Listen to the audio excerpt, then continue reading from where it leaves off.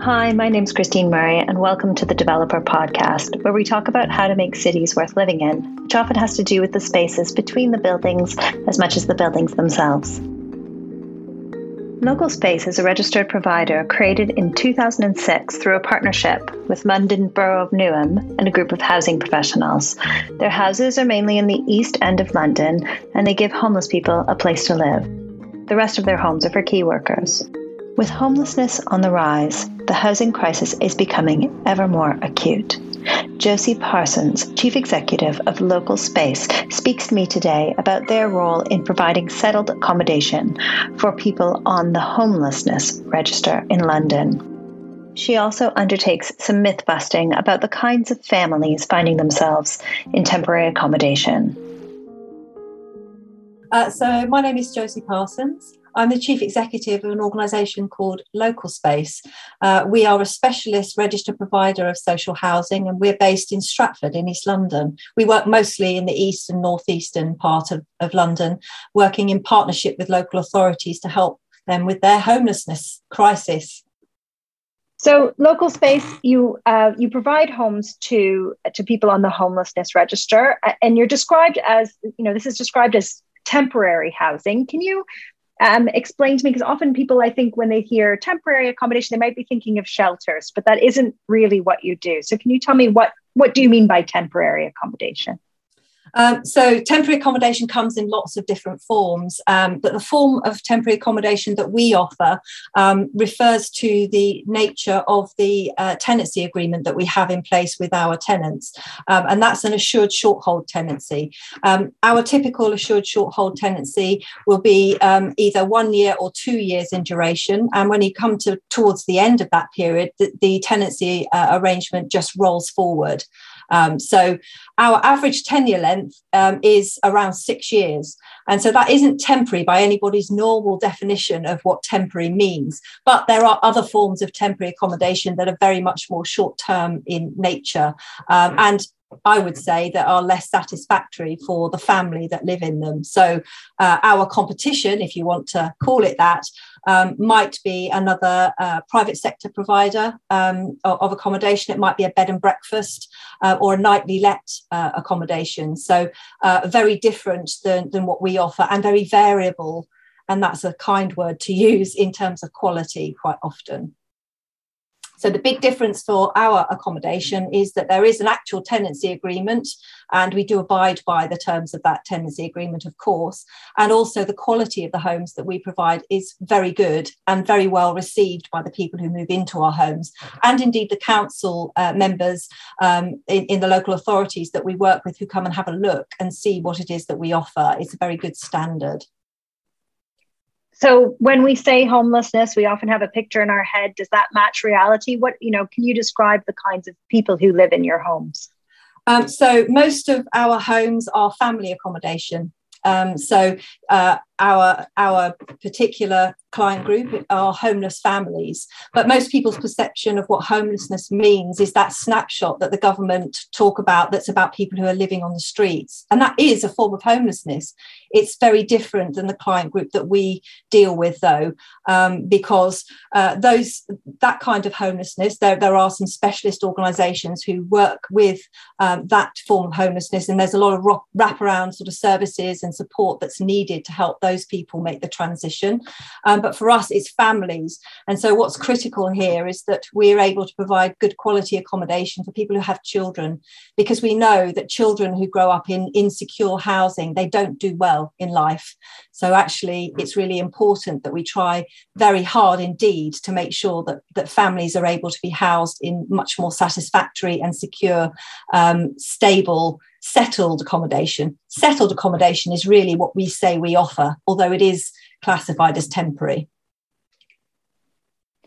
You talked about the comparison of where these families would be, in a B&B or in a kind of nightly let. Are we picturing that correctly? Is that a family living in a hotel room? It can be.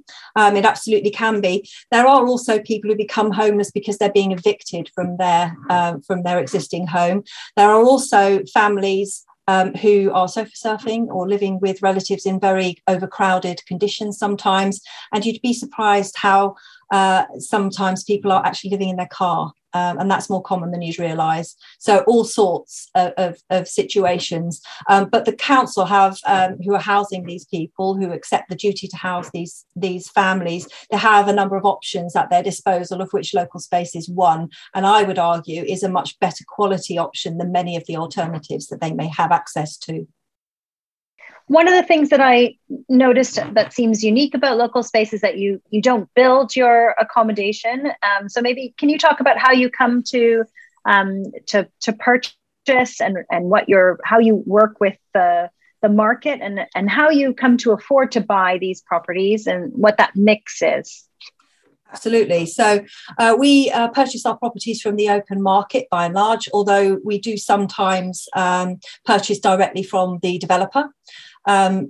We can do that quite routinely if the numbers work well. We purchase properties on the open market. Sometimes they need quite a lot of work of refurbishment doing to them. And so other buyers that there might be out there in the market might not want to go through the process of doing that kind of refurbishment. But it doesn't put us off. What's important is that we're able to find accommodation that we can afford to buy and refurbish and still make the numbers work within our financial model. We're funded in some instances with the assistance of right to buy receipts from the local authority where that's available. And the balance, and that won't be for the whole amount, that would be a proportion of it. The balance of it would be funded from our debt portfolio. So we have funding that's been made available to us from a group of funders that we do business with. And our funding model is predicated on our specific business model. And the reason that it looks slightly different than some others is that because this is intermediate housing, so the rent level is pitched in between social housing rent levels and market rent levels. So that's what intermediate rent means. Because our rents are mostly intermediate rent, it means that we can support a higher debt burden than is typical in our sector. It also means that our properties are valued for the purposes of supporting our loans on the basis of their market value, not their social housing value, which is very significantly lower. So that's also part of our unique model and what makes us a bit different than others and enables us to have done what we've done over the last 3 or 4 years, which is to grow by over 900 homes from a base of around 2,300 3 or 4 years ago. So we're just about 3,000 homes now. So it's not massive in the scheme of social housing, but if you look at it as a proportion of our growth rate, actually that's very substantial growth for a smaller organisation, and it's why we've been able to do that. You've been growing, you were saying you're primarily in the East End of London. Yeah. Do you want to talk about that story? I mean, you've kind of started with Newham, and now are you seeking to expand, into more areas of London or into other areas of England, or are you primarily seeing yourself as an East London organisation? I think at the moment, the board is quite clear that there's sufficient need in our existing areas of operation for those to remain our focus. We work in partnership, though, with currently 4 London local authorities, of which the London Borough of Newham is our largest, but there are 3 others as well. We have properties in, I think it's 9 boroughs in total. We do also have a portfolio of properties in Essex, so outside of the M25 as well, although we're not adding to that portfolio currently. So, as I say, the board are very clear that there's enough need in our existing areas of operation for that to keep us quite busy. And one of the good things about working in London from the point of view of what we're trying to do is that the values of properties haven't gone down in quite the same way that they might have done in other parts of London. And so this helps us to be able to support our business model and our borrowing in an appropriate way with security. We're just going through a kind of news cycle about the budget, about the rising cost of living. And I'm wondering whether you can paint a picture of what you're seeing and what you're anticipating over the next 12 months. Well, the cost of living crisis is going to affect everybody, irrespective of your level of income. But when you're talking about a doubling in the cost of energy, to heat your home and to heat hot water, that's obviously going to affect people on lower incomes much more than anybody else, but as a proportion.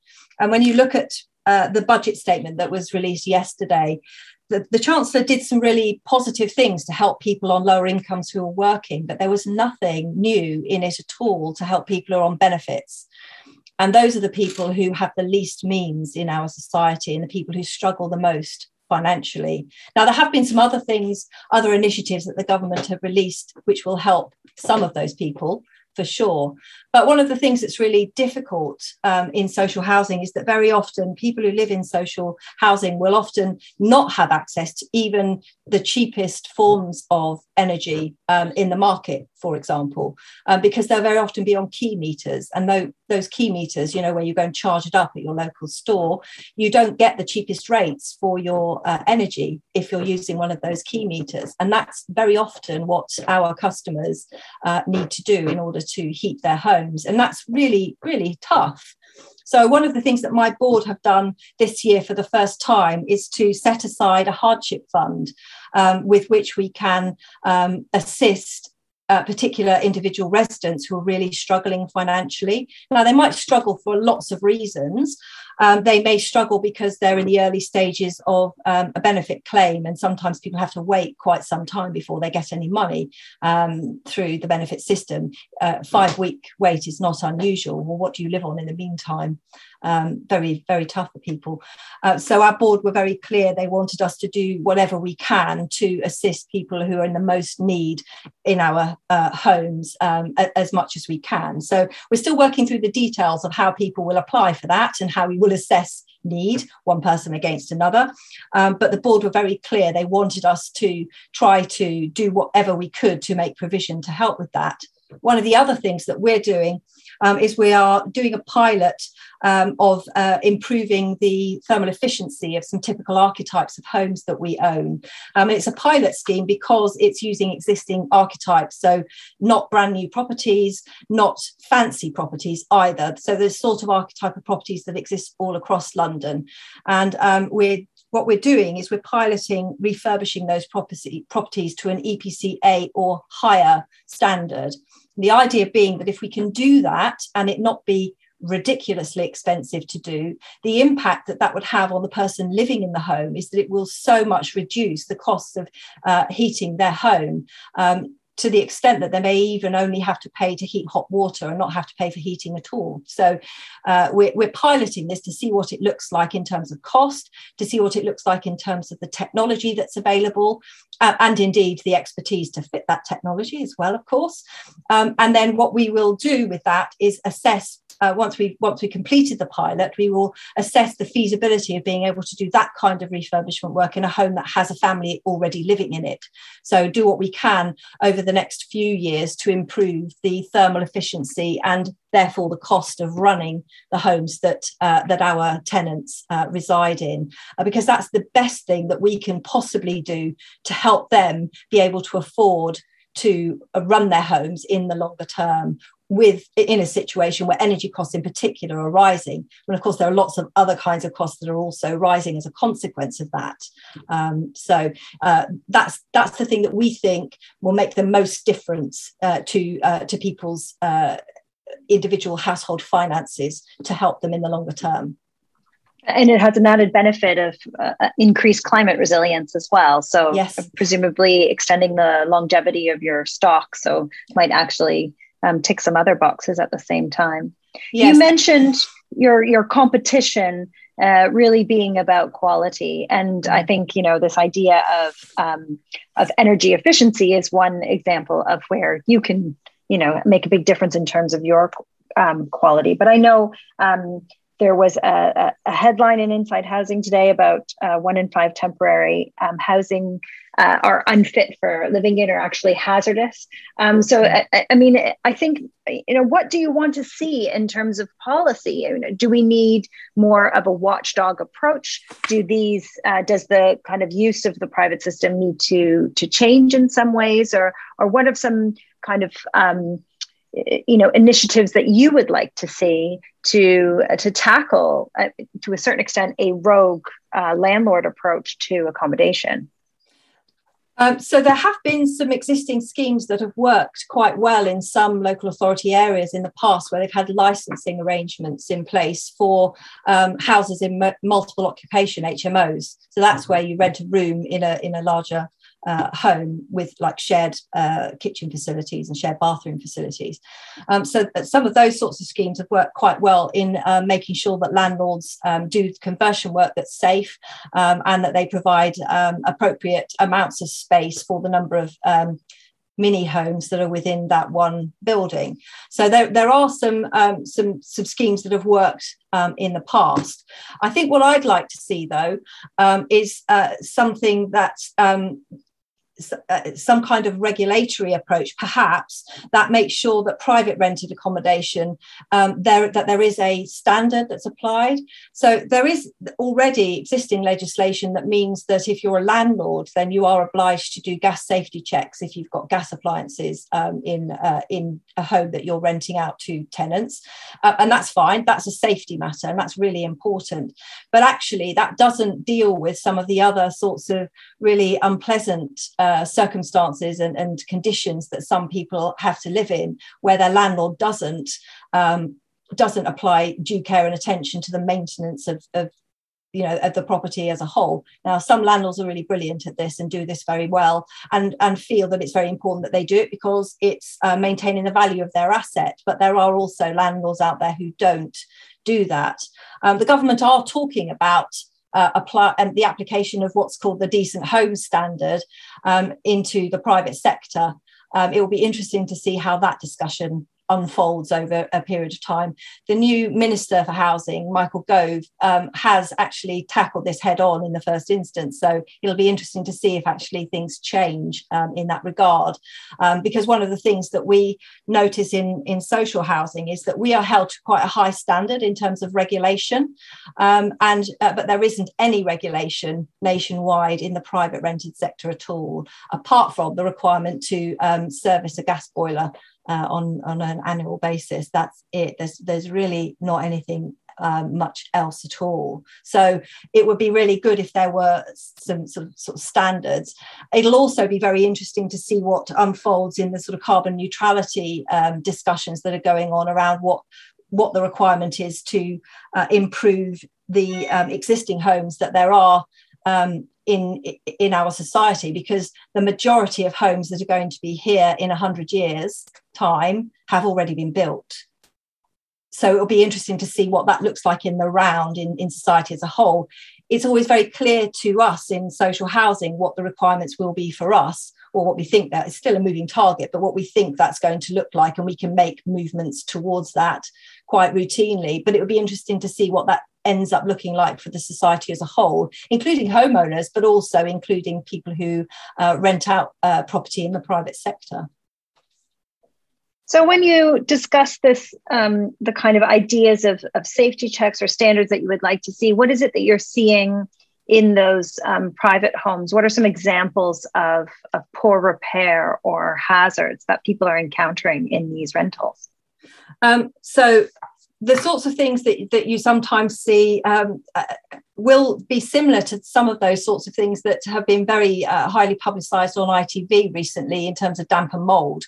Obviously, the homes that were being shown on that ITV report were all social housing homes operated and owned by social housing providers, but there are plenty of private rented homes that have similar kinds of conditions in them. So they might have damp and mould, they might have wiring that's not fixed down properly, they might have flooring that is inadequate, that has been damaged by water ingress. They may have ceilings that have fallen down because there's been a leak in a room above. All of those sorts of things that were shown on that report will also exist in the private sector. And there are also some homes that are rented in the private sector that are so tiny that it really shouldn't be appropriate for a family to be located in them. We have space standards we have to meet. So and the council do assess the need, but people who are renting in the private sector aren't going through the council; they're doing it off their own back. So, and they are accepting conditions that really are inadequate because they have nowhere else to go and they can't afford to be too choosy. But that shouldn't be, it shouldn't be the standard. And there are incidences where the council is effectively renting these lower standard properties, or housing benefit is being used to pay for these. Yes. So it is kind of a state-sponsored space in a way, although it's not abiding by the same regulations as social housing. So I wouldn't say it's state-sponsored exactly, but it certainly is being funded through the benefit system, at least in part, for sure. But there isn't a requirement to assess the standard before housing benefit is paid. It's just to assess the fact that somebody is making those payments and they don't have the income to support it. That's the way the assessment is done. You do hear stories about some of the homes that people have come from when they come into our homes, and the stories are quite sad, really. Well, they make me sad anyway. When I think about families, children living in some of those kind of environments, that makes me extremely sad. I think these stories on ITV you mentioned around social housing repairs, I mean, they have kind of damaged the reputation of social housing. But I think, again, what would be your I guess reaction to that? Because I think, as you're saying, they are actually held to these standards, and they can be kind of called up to fix this. But I think getting the wrong impression about social housing. Well, I think that you're quite right. Seeing things like that and seeing the conditions that some people have been living in for some time, it's awful, and it shouldn't have happened. And you're right, social housing organisations are held to account for that. So if somebody makes a complaint and the complaint isn't properly handled, we have an ombudsman service who can direct the social housing organisation to act, either to provide compensation or indeed to act to deal with a long-standing issue. Damp and mould happens in housing. What's important is that you recognise and identify when it happens and then deal with it and have mechanisms in place for dealing with it. And I think what's been shown by those reports more than anything else, and this has been talked about in the context of the Grenfell disaster as well, is that sometimes, especially in larger organisations, it's harder to listen to the voice of a resident who has a problem. And I think that's the thing that we should all take away from those reports. It's really important that if somebody is telling you that there's a problem, you need to listen to that and go and have a look and make your own assessment and then deal with the problem properly and appropriately, and be respectful that that person has bothered to actually tell you that something isn't right. They shouldn't have to be contacting you 10, 12, 14 times over the course of months because things aren't being sorted out. I think the other thing that I've taken away from some of those reports is that sometimes you have individual issues that arise that might cause water ingress or something like that, and the individual thing is fixed, but then something happens again, where you've got a pattern of things that keep on happening over a period of time. It's not one thing that's not been fixed, but you might say that if there's a pattern that emerges, you need to have mechanisms that can recognise that and then go to really the source of the problem, rather than just a sticking plaster kind of approach to it. Because the fourth or fifth time your ceiling has fallen down in your home, you're going to be really fed up about that. I know I would be. We've got a government that's been talking about pushing supply for some time, supply of all homes, 300,000, targets for homes and home building. But we seem to have this acute rising problem of homelessness and hidden homelessness, that kind of uncounted number as well. So why isn't the supply fixing the problem? The government's policy has very much been about supporting home ownership as being the primary supply. It's not that they haven't supported any affordable housing, but the proportions have been quite low. And the sector has tried really hard to work within the boundaries of the grant arrangements and the other funding arrangements that do exist to improve the supply of social housing. There have been issues around the supply of land and the cost of land. And then there's the whole Section 106 arrangements. And one of the things that certainly sometimes happens outside of London, and I imagine it will do in London as well, is that you find that there are Section 106 developments that include social housing, and social housing providers end up in competition and bidding them up. That can't be a good use of public money. It just can't be. So we seem to have been working against ourselves as a nation in this, and really recognizing that affordable housing. What does affordable housing actually mean? Affordable to who? Being really clear about that. And in reality, affordable housing doesn't mean one size fits all. There is a spectrum. There are a number of different things that are affordable housing, depending on who you're targeting at. But there is this group of people for whom affordable rent or social rent, or whatever you want to call it, London affordable rent, that's the thing that's really, really necessary. And the supply of affordable rented housing has just been completely inadequate for many, many years. We do the best that we can with the resources that we have as a sector, but there's not enough to go around. And it's especially acute in London and the southeast because land prices are so high here. Is that one of the reasons to take an approach where you're kind of purchasing existing as opposed to building, as to avoid that land issue? It is one of the things, but actually the reason why we've opted for our purchase and repair model is so that we can deliver things rapidly. Because if I was to agree a new build proposition tomorrow, it would probably take 2.5 years to actually get out of the ground and be available for rent. Whereas I can do a purchase and repair and turn it around. Well, our aim is to turn things around within 16 weeks. We actually do a bit better than that, actually, in our model, but that's what we aim for. So we can actually provide the accommodation much more rapidly. There are some counter arguments around value for money in that, and the reason that our model works the way that it does is because our rents are slightly higher, but they are still affordable rents. They are still within the boundaries of what's affordable in the benefits regime, which is the normal benchmark that is used to consider whether something is affordable or not. Who's your competition when you're trying to acquire property? Does it tend to be other private landlords? It could be another private landlord, although we actually buy homes quite often from buy-to-let landlords who are moving out of the business for one reason or another. So yes, it might be. But it might be an individual householder as well. It depends on the accommodation. When we're buying off the shelf from a developer, which is something that we really like to do if we can, because we can turn those around really quickly within 2 or 3 weeks, which is great.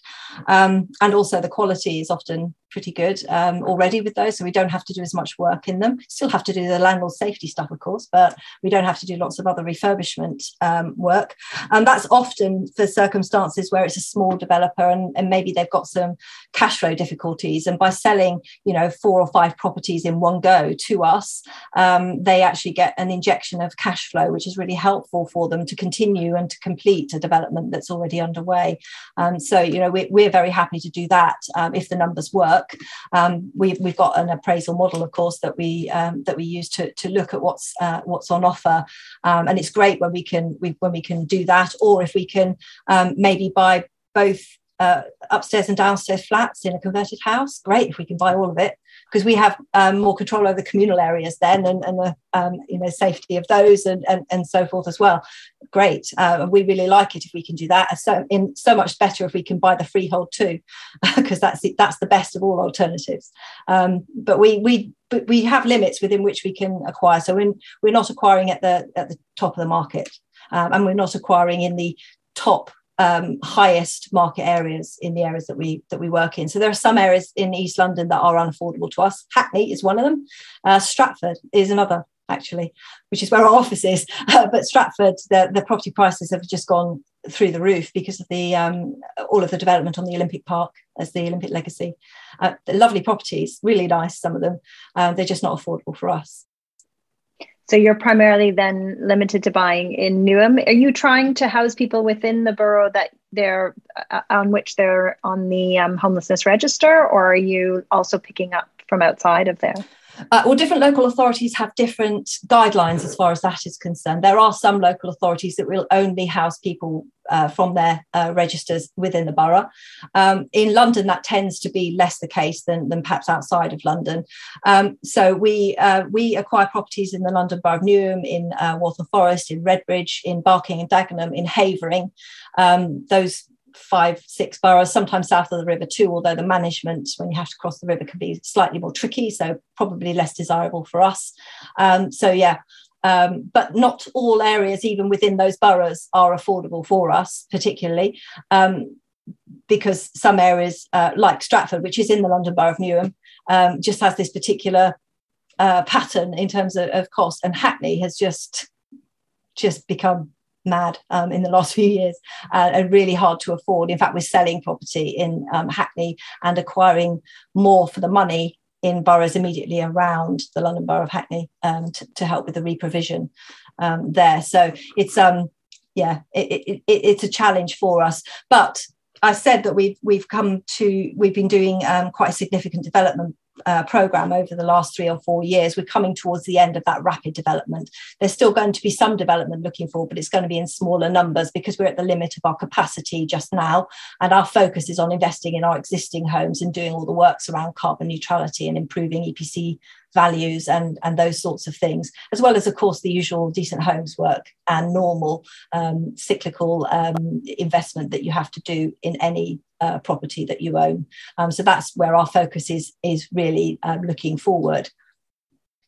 So it feels as though the need for this accommodation is only going to grow. I mean, you talk about the rising prices in Hackney. There are a lot of people, families living in those boroughs now who, are not in a secured tenancy or are not, are renting and at the mercy of eviction or upcoming problems. And, I think, what do you see as a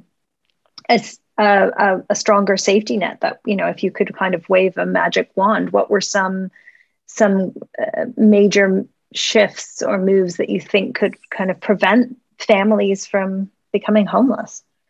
I'm not sure that there is a magic bullet. I wish I could think of one and invent one, because if I could think of one, I'd be talking to government about that. But I think it is quite clear that homelessness is not going away, and the pressure on people's household budgets isn't going anywhere other than upward in the next year or two, certainly. So I think what needs to happen is, to some extent, what is already happening, which is that local authorities use all of the tools at their disposal, including where they've got land available to be built on, where they've got other ways in which they can assist in reprovision on areas that they have responsibility or accountability for. So regeneration sometimes results in increased numbers of housing on a particular site, for example, and there are some schemes in our area of operation where regeneration is going to be happening over the next few years. That's not a fast thing to do, though. It takes a long time to do it because you've got people who already live in those homes. And so if you are knocking down those homes, you have to, there's a sort of a piecemeal approach to that. You have to move people and then reprovide and move them back, and it's complicated and it takes quite some time. Even if people vote for it and want it to happen, it's not an easy thing. The pressure in London has never been more acute and isn't likely to get any easier, I wouldn't say. So I think what I would like to see is some recognition and improvement in recognition of the value of a home for a family, and whatever can be done to improve the quality of homes that are made available to families, for that to be the absolute sort of priority, and then appropriate support for people who are on low income, so that they are able to afford homes in a reasonable space. Because it is certainly the case that there are plenty of people who work in London but who can't afford to live in London because their wages are not sufficient to support living in a London borough. And so that, there are people who live a long way away from where they work, which is fine and dandy, but puts pressure on other systems, doesn't it, of course, as well. So I'd like to see a situation where appropriate support is provided to help people who are on lower incomes. But the benefit reforms that have happened in the last 5 or 6 years have really made that extremely difficult for people who are living with the support of benefits. And I guess, is there some myth busting we need to do about that situation? These aren't people who can leave London. They are working in London. These aren't people who are, usually they are actually working in full-time employment but can't afford where they're living. So do you think there's still some residual myths about the kind of profile of homelessness in London? There are certainly myths about the profile of homelessness. There are also, on top of that, myths about who people are that live in social housing and what that means about a person who is eligible for social housing. There's a stigma that is still very prevalent and attached to people who live in social housing, and people who claim benefits, for that matter, too. There are plenty of people who don't claim full benefits, but who claim top-up benefits. Well, why would you be eligible for top-up benefits? It's because you don't earn very much. And not everybody has the capacity to earn the highest salaries. And don't forget, median household income levels are something like £28,000 a year at the moment. There are lots of people who earn a lot less than that. If you're on a minimum wage, you're going to earn significantly less than that. I think minimum wage works out around about £20,000 a year in terms of pay for a sort of 40-hour week. If you're only at that level, you're probably going to be eligible for top-up benefits to help you to afford to live. And there are plenty of people who are full-time working, not even part-time working, who struggle as well. So people on low incomes who work in our core services, like the NHS, for example. Lots of people who work in the NHS don't earn high salaries and find it hard to afford to rent in the private sector. So there's an issue around values here, around what it means to have a home that you can genuinely afford to live in, and afford a reasonable standard of living. I'm not talking about a standard of living that enables you to have 3 foreign holidays a year or anything like that, but that enables you to pay your bills, that enables you to eat a reasonable diet and provide school uniforms for your kids, and shoes for them in the winter and stuff like that. So just normal things that everybody should be able to reasonably expect to afford to provide for their family. And there are many families in our nation and in London, where I work, who really struggle with those basics of life. Well, I want to thank you for sharing they're difficult stories, and also for really sharing this kind of business model that has some hope, really, for providing some much needed housing in a gap that seems to be widening. So thanks for talking to me today. Thank you so much for inviting me. It's been great to talk to you. Thanks for listening. Our podcast is produced by Simon Mercer with music by Fortet. If you like what you hear, you can support us on Patreon at patreon.com/thedeveloperuk. You can sign up to our newsletter on our website, thedeveloper.live, and check out our live events on making more sustainable and equitable places at festivalofplace.co.uk. Thanks a lot. See you next time.